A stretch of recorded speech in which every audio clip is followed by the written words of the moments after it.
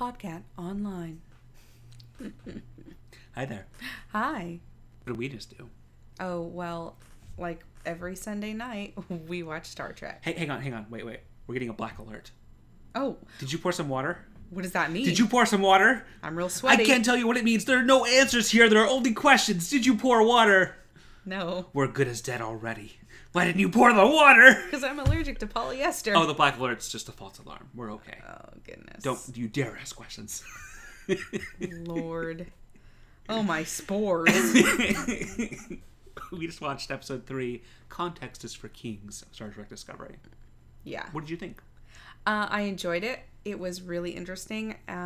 Listeners of the shows will know that I have really only watched a little of the original series, a lot of TNG, and 2 episodes of Deep Space Nine. Yes. So, I have never met a villainous captain before. Yeah. Do they exist outside of Discovery? Yeah. Okay. Few and far between. Wait, do they exist as a main character? No. Okay, yeah. Although there is a captain who, arguably, from the point of view of Starfleet and the Federation, makes a decision that they would consider are bad for the greater good a couple of times. Like, what would even be considered an act of bioterrorism at one point. Like, really horrific. But, like, it's always in some context. Context is an important word for this one. Where it was for some good, and we're really in that guy's shoes when that happens in Star Trek before and believe it. Okay. So here's a problem I had with the show so far. Yes. So Michael Burnham, main character for the show, she suddenly grew this like ethical war conscience. I don't know what it is. Like she was A-okay putting a bomb inside of a corpse to win before. Yeah. But now she's like, you want to use me as a weapon? You think so? In your war? Okay. No way. I'm above it. I don't know. It just it's not that I felt like it was bad. I was just kind of like, really? Okay. Right now? Gotcha. Yeah, I've heard some similar criticism of her as a character. I so far believe her choices and her actions and her as a character, and I'm curious to see more. But it's interesting. I wonder if this believability that I bought into and continue to buy into will last. Have you ever been critical of a series of Star Trek? Yes. Yeah? There are some episodes of Star Trek Voyager that, like, it's... If you watch all 600 plus episodes of Star Trek, there are some that are less canonical than others, to put it mildly. It's so long and so much that in order to have a clear idea of the show, you at some level are going with a headcanon, and there are things that rise and fall. For example, the animated series. For the longest time, Gene Roddenberry was kind of embarrassed by its production value and it was sort of uncanonical, but in this show, Star Trek Discovery, and in the new movies, it's had a huge resurgence where people go out of their way to sort of canonize what was in it. So things kind of rise and fall, and it's all a little nebulous at the edges.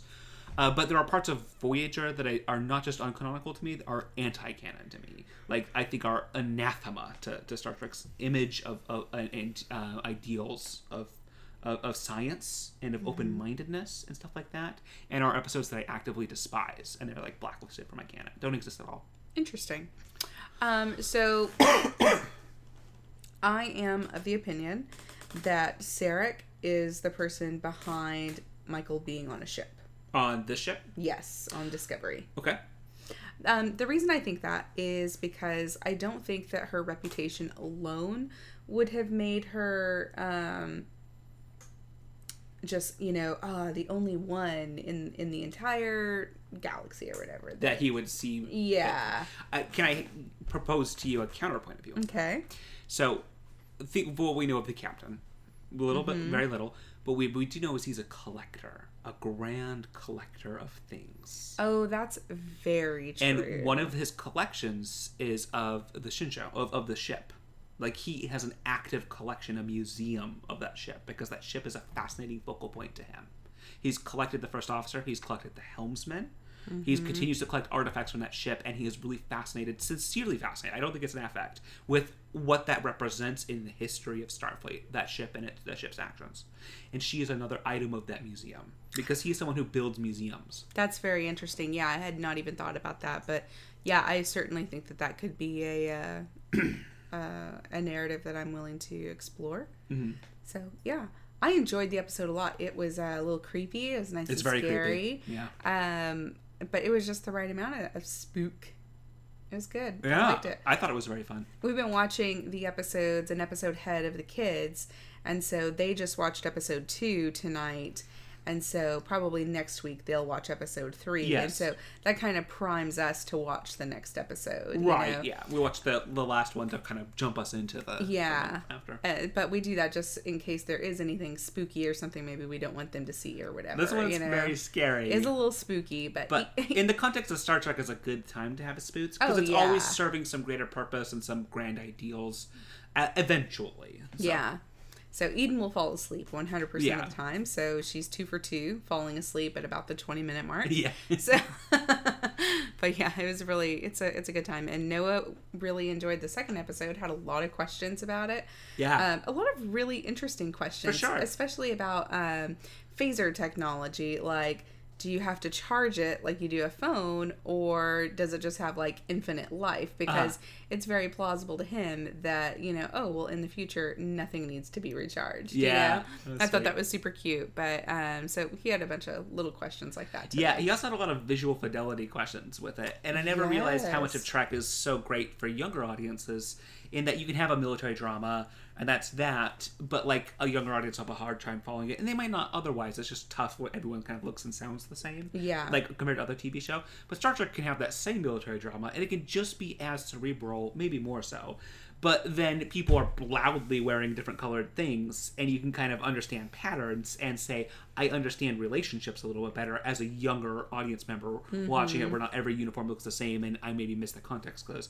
So he has a little bit of trouble discerning the uniforms, and that's uncomfortable to him, because he's so used to being able to have a good sense of what's happening, and that's a little lost. I think it'll happen with time, but for sure. It's been interesting. And that's something I never thought about, but it's something that makes sense, that would make Trek very accessible to younger audiences. Everyone's color-coded with their uniform, and so now they are not. Do you know why in the original series everyone wears such brightly different colored uniforms? There's a reason, a television reason. Yeah, I told you this. Didn't I tell you this? I don't know, you told me. Well, someone told me once that the reason is because color TV was like so new, and everyone was just like trying to make a flashy statement. Yes, that's exactly right. So it was a show off of color television, and a reason to kind of get a color TV for Star Trek. Because Star Trek would be this cutting edge, cool, sexy looking program. Yeah, I feel like once we get to like Smell-O-Vision, like I wonder what show you'll buy the Smell-O-Vision for. It'll probably be a cooking show. So my main theory about the ship and the captain is one that I understand you have got a little bit less exposure to Trek, but we've explained it more in Highly Logical than in Trek. And that's that that there's this shadowy concept called 31. Yes. I believe that this captain is a 31 operative. I believe that at least the captain and his chief of security are and him specifically. And when he talks about his divining process, how he sees potential people and grooms them, and one of the things he grooms people for is that you serve a grander purpose beyond the rules that these kind of squares have. That kind of ideal seemed very 31 to me.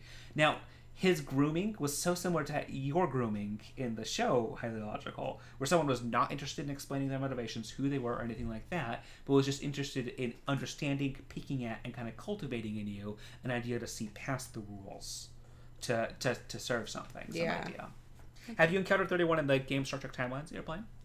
No, I've done a couple of missions for it, but just like...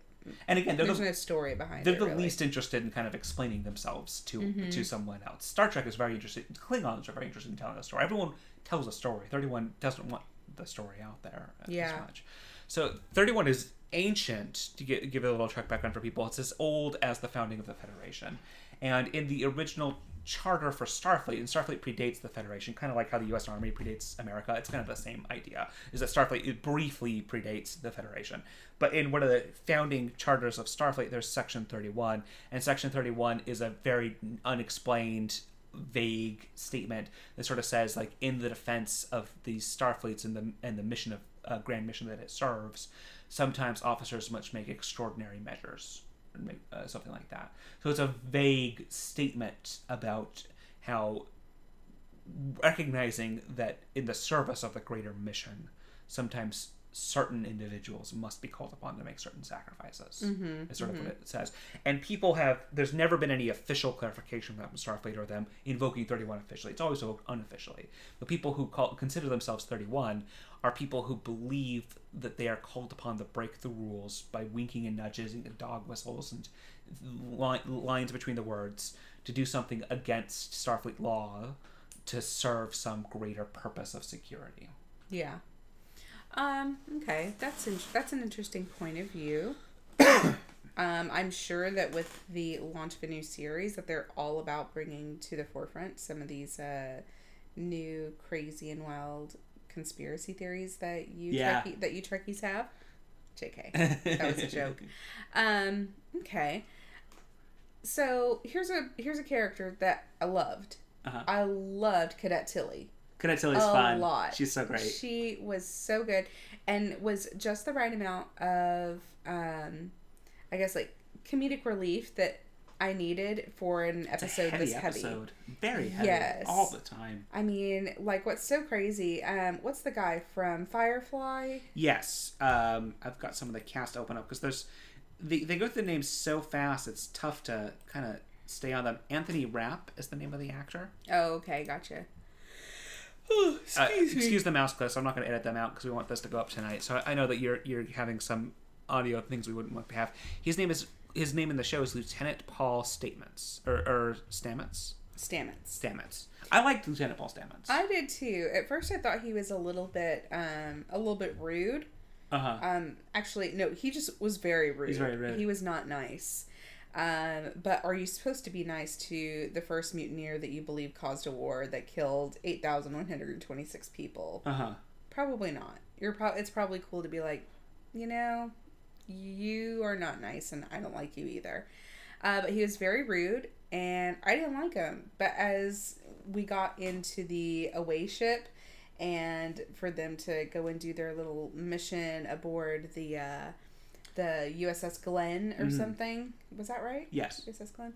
So, it was really interesting how his work has been confiscated, or as you would say, collected. It was really interesting. Yeah. So I really had a lot of compassion for him at the end of the episode that I did not have before. That sucked. Yeah. His was a life interrupted, and a life with great purpose. That sort of interrupted. He's a very Einstein. That's a great parallel. Yeah, absolutely, like an Albert Einstein type. So it was really interesting. So I also really like Lieutenant Saru a lot. Oh, he's great. Or I guess he's not Lieutenant Saru anymore. He's Commander Saru now. I liked him from his first line in the series, and I have grown to like him even more right now. I really felt like all of his lines are really compelling, and I feel like even though he has this huge amount of makeup and prosthetics on, I feel like he probably emotes more than just about any other character that we see. Certainly more than Michael at times. Oh, yeah, for sure. Michael's such a stoic POV character for us. Yeah, absolutely. Yeah, he's a consummate professional. He cares a lot about the story of other things. He cares a lot about what might seem at first blush, his sort of pacifism might you think put him at ends with his sense of duty. It doesn't. It informs his sense of duty in a way that's really interesting. And Star Trek has had a long tradition of sort of pacifist characters where when the rubber meets the road are sort of kind of called to rise to the duty that they've agreed to have, even at some great sacrifice. And sometimes it's a very sad sacrifice that an otherwise pacifist character is called on to be violent. Spock is sometimes portrayed in that way, and he sort of continues that, where he can be the soldier, explorer, whatever his service needs him to be, but you still have this, his life is one of statements and of principles. Yeah, for sure. I'm excited to see him more as we go along in the series. After the second episode, I was a little concerned that maybe we wouldn't get to see him anymore, and then it would kind of mostly just be the tale of Michael going through her journey and hopefully redemption. But I was really excited to see him again. I'm so sorry that I'm forgetting her name. because I've enjoyed her, even though we don't get very much screen time with her. But the pilot, I'd like to see again. The pilot from the original ship, who's back, but now she's got this crazy thing across her face. I know it's not Katie, but it starts with a K. Kayla.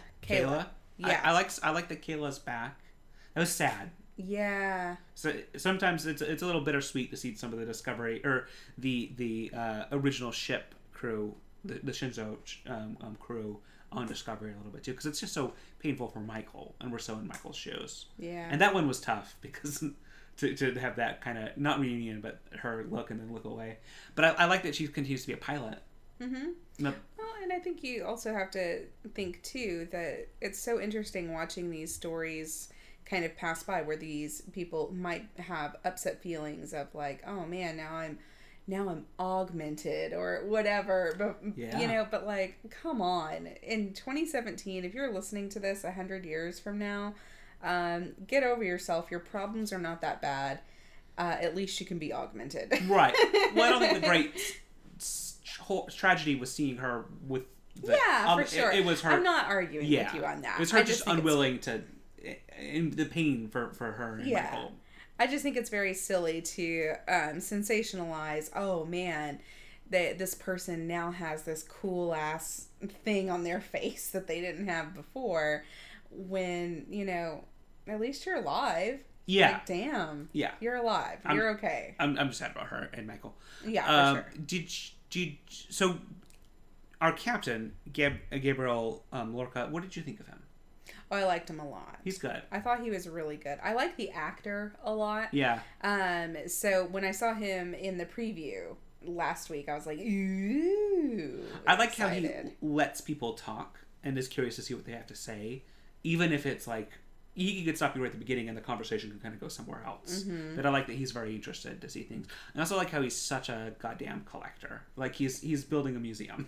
Yeah, the ship, for sure. Which is really interesting. He collects, I think that his background, I don't know this, but I'm making a stab, is xenoanthropology or something like that. Mm-hmm. Or xenobiology, because he's got like a tribble. He's got what looks like a Gorn skeleton. He's very interested in collecting some sort of beast that's on the other ship, and he just kind of collects these sort of creatures. He also collects artifacts from the past. He collects people from ships that he thinks is interesting, and he's really interested in seeing the galaxy and experiencing it beyond how other people think. So, and do you think that he lets people ramble and like monologue at him because he wants to know when they have figured him out? You know what I mean? Like that. If I were that type of person or that character, that's probably what I would do. Is just be like, yeah, let me test myself and my own skills and my own deception by hearing you out, Sure. Yeah, I think that he sees you as a specimen in his museum, or a potential one, and so he wants to see you in your natural habitat before he plucks you from that habitat and places you where he wants to place you.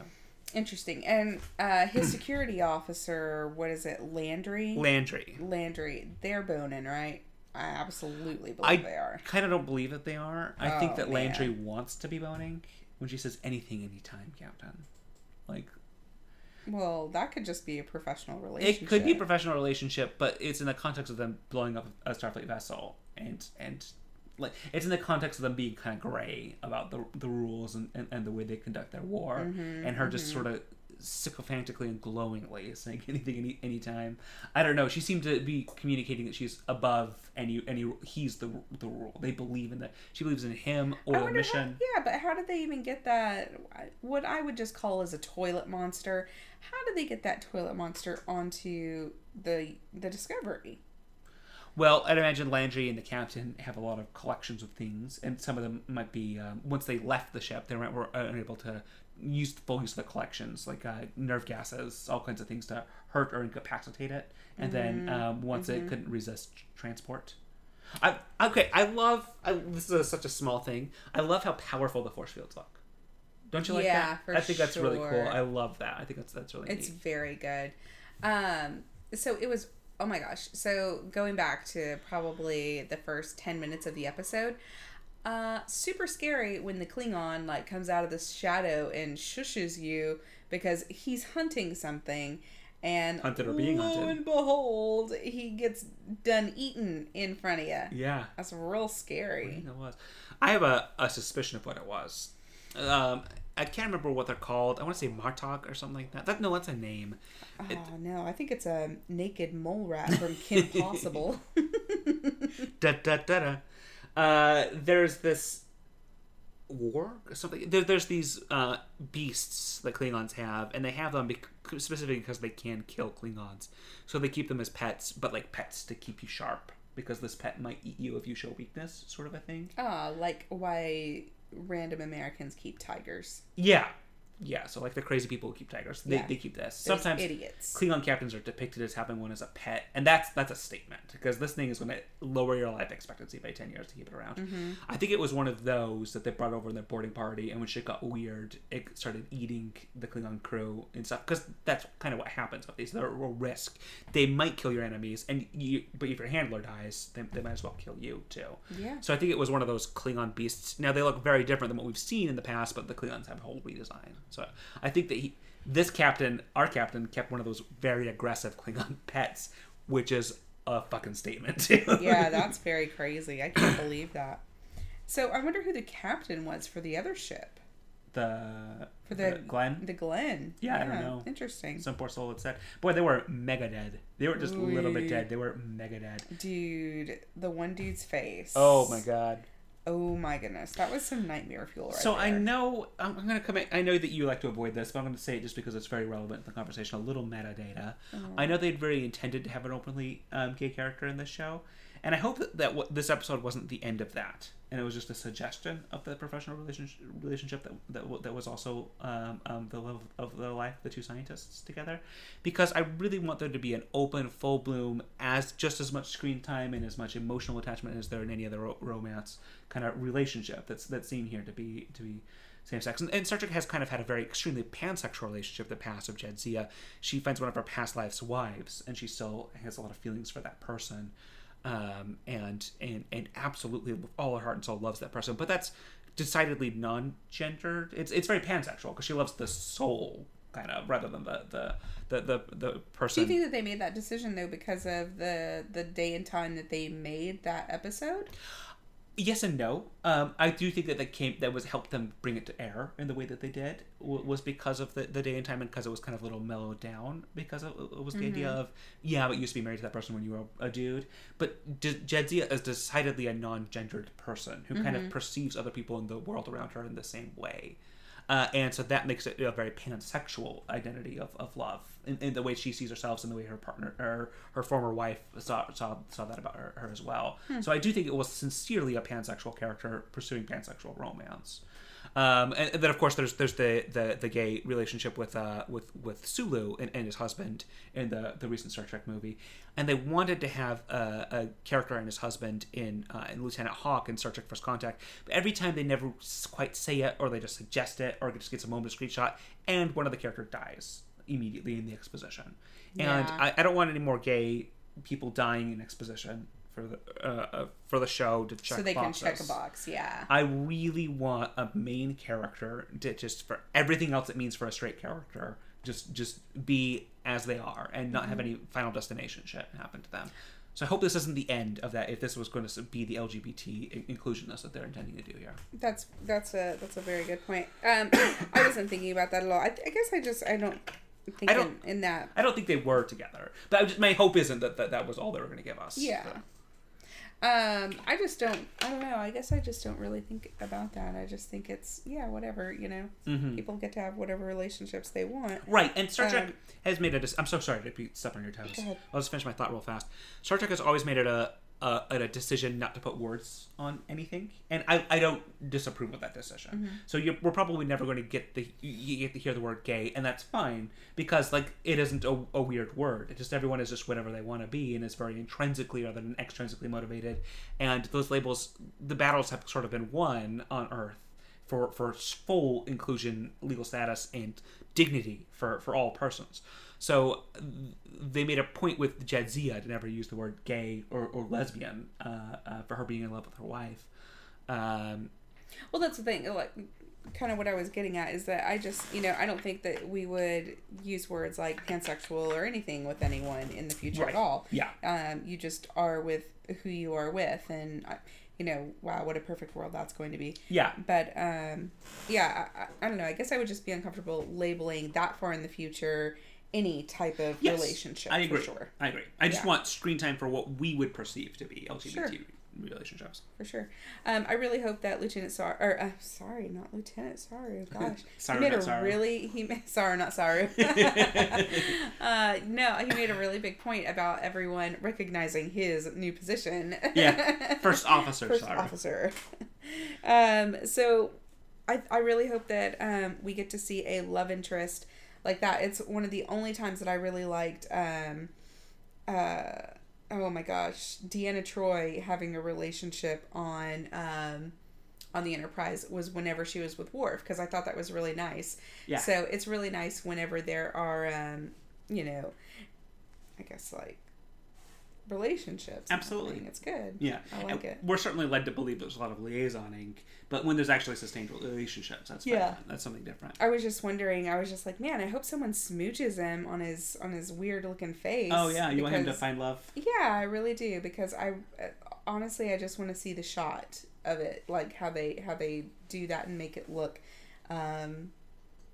emotional and things like that. I think it'd be really nice. That's awesome. Yeah. Did you like Michael? Do you like Michael's talking to herself? A, and B, did you like her talking to herself with Alice in Wonderland? I thought it was a little tropey when it was happening. Yeah. But I thought that later during the the meeting with Tilly, it was great. Like having an understanding of why that would be a comfort to her, kind of how that would refocus her was really great. Yeah, it was really nice. I liked it. I love the character Amanda. I love every depiction we've ever had in every Trek of her.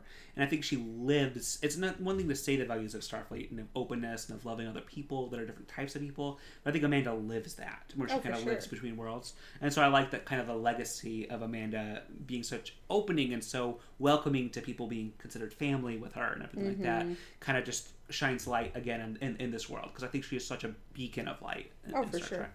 Well, and she understands what it is to be an outsider, you know, in a Vulcan community especially, you know. For sure. And she does such a good job at being family to you, regardless of your cultural identity. So she'll be family to you if you choose to be more Vulcan or more human on that. And she's very equipped and able to accept and love you regardless of how you fall on that spectrum. I'm really confused on the timeline for Michael. I was under the impression that her home world had been attacked and Sarek rescued her, but in this particular episode, it seems like she was at the learning center on Vulcan when it was attacked. So I'm confused. Are there two separate attacks, or? Yeah, I was very confused about that too. We're not talking about this episode. We're talking about the one before we watched the kids. That's right. But that is something that confused me as well about her timeline, because we're led to believe that perhaps Sarek didn't know who she was until Sarek rescues her. But then there's a scene in the second episode where Sarek emotionally comes up to the charred child of Michael, and Sarek is yelling Michael at this corpse. Like, that name means something to him. Sarek would be doing his damnedest to rescue anyone in any context. He's someone who is absolutely would be a responder, but that he's yelling Michael and Michael means something to him and he expects it to mean something to the kid. It means there's some relationship before us. So that is strange. I was very confused. Still am very confused. Another point of confusion for me is, like, I don't understand why Michael or really anyone else believes that she started a war at all. I don't understand that. It seems so obvious, especially from our journey of it, that regardless of which path they would have chosen there, that it would... And it's so obvious to Sarek. I like how Sarek says it. Like, Sarek puts the words to the listener there of, like... I expected this death and destruction to be raining down on Starfleet because that's what happens at First Contact with the Klingons. Whatever part you play in that First Contact doesn't affect that. That was going to happen. What I cannot abide is waste, and waste of you specifically. So yeah, regardless if they have more of a Vulcan hello, which the Klingons might be able to respond to, or they don't, it's obvious that it's going to happen. And the story kind of isn't about them at all. It is about like a fanatical zealot. Well, but the thing is that I don't understand what action she took externally to a Klingon, which would have evoked war, is the thing. I think it started to see her killing the Klingon, on accident, the Klingon warrior in self-defense, and the spacesuit being precipitous and destabilizing to the situation. Okay. And then, of course, her actions on the bridge just kind of confirm the suspicions that she's a loose cannon, she's brash, and she's out to revenge kill people who hurt her, which is very un-Starfleet. Yeah, it's weird. I'm not into that particular narrative, and I don't understand. It just seems a very force-fed narrative, and for everyone to think that is a little bit weird. Like the fact that everyone agrees that she's a mutineer and blah blah blah. Like, really? Well, I think the idea is that never, which is unheard of in our time, there's never been a mutineer in Starfleet because things are so worked out. Sure, no, I'm not saying that. I'm just saying, like, is there not one person that's like, oh no, I understand why or how that could have happened, why that, you know what I mean? It's just so interesting that, like, in the future, is there no dissent? Is there no debate? Yeah. Which I don't like that, you know? Yeah. In 6 months, have the Vulcan, or has Sarek not come to her defense, or, you know, any number of things, which maybe we'll see that later. Yeah. But, and I certainly don't think that Sarek has made public statements. Yeah. Kind of about it wouldn't be diplomatic for him to do that because there are 8,000 people that died. He strongly disbelieves in sentimentality. He is a true believer in love, and he loves her. She's family. I really believe that. But he does not believe in wasteful expressions of sentimentality to a fault, to a character fault that has hurt Spock and has hurt Michael. They both had very rough childhoods, I think, with that. So he's not going to go out there out on his limb talk about how much he loves Michael and how great she is as a person to camera, unless there's any purpose that would serve for Michael or for himself. Okay, so yeah, that's what I'm saying. Yeah, I think there is a strong purpose in doing that. I think so too, but I don't think unless Sarek believes in some purpose for that he would do it. Like, he doesn't believe in her exoneration happening. Okay. That makes sense. Yeah.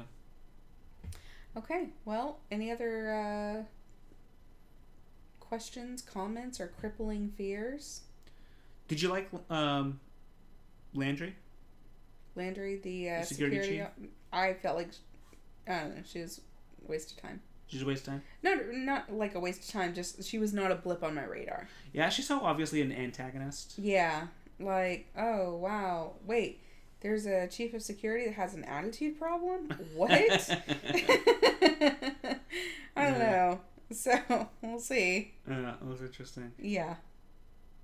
And, there's an engineer scientist that is full of himself? What? Boy, I kind of want to see more of Paul, though. Yeah. I'm really hooked on him as a character. Yeah, he is very good. Which I don't think that they would have had. I don't think they would have pulled him, the actor. And that's very meta, but I don't think they would have pulled that actor in on the 3rd episode if they weren't going to keep him. He's a huge get. Yeah, plus we're really trying to understand the bridge crew of the ship now. And that's something they haven't done before, is give us our bearings. Because we need to understand who does what job and what kind of roles are being filled in the ship to understand the ship moving forward in a very Trek way. Go on. I'm sorry. I was just saying, now that we're filling in those spaces, you probably wouldn't immediately kill them.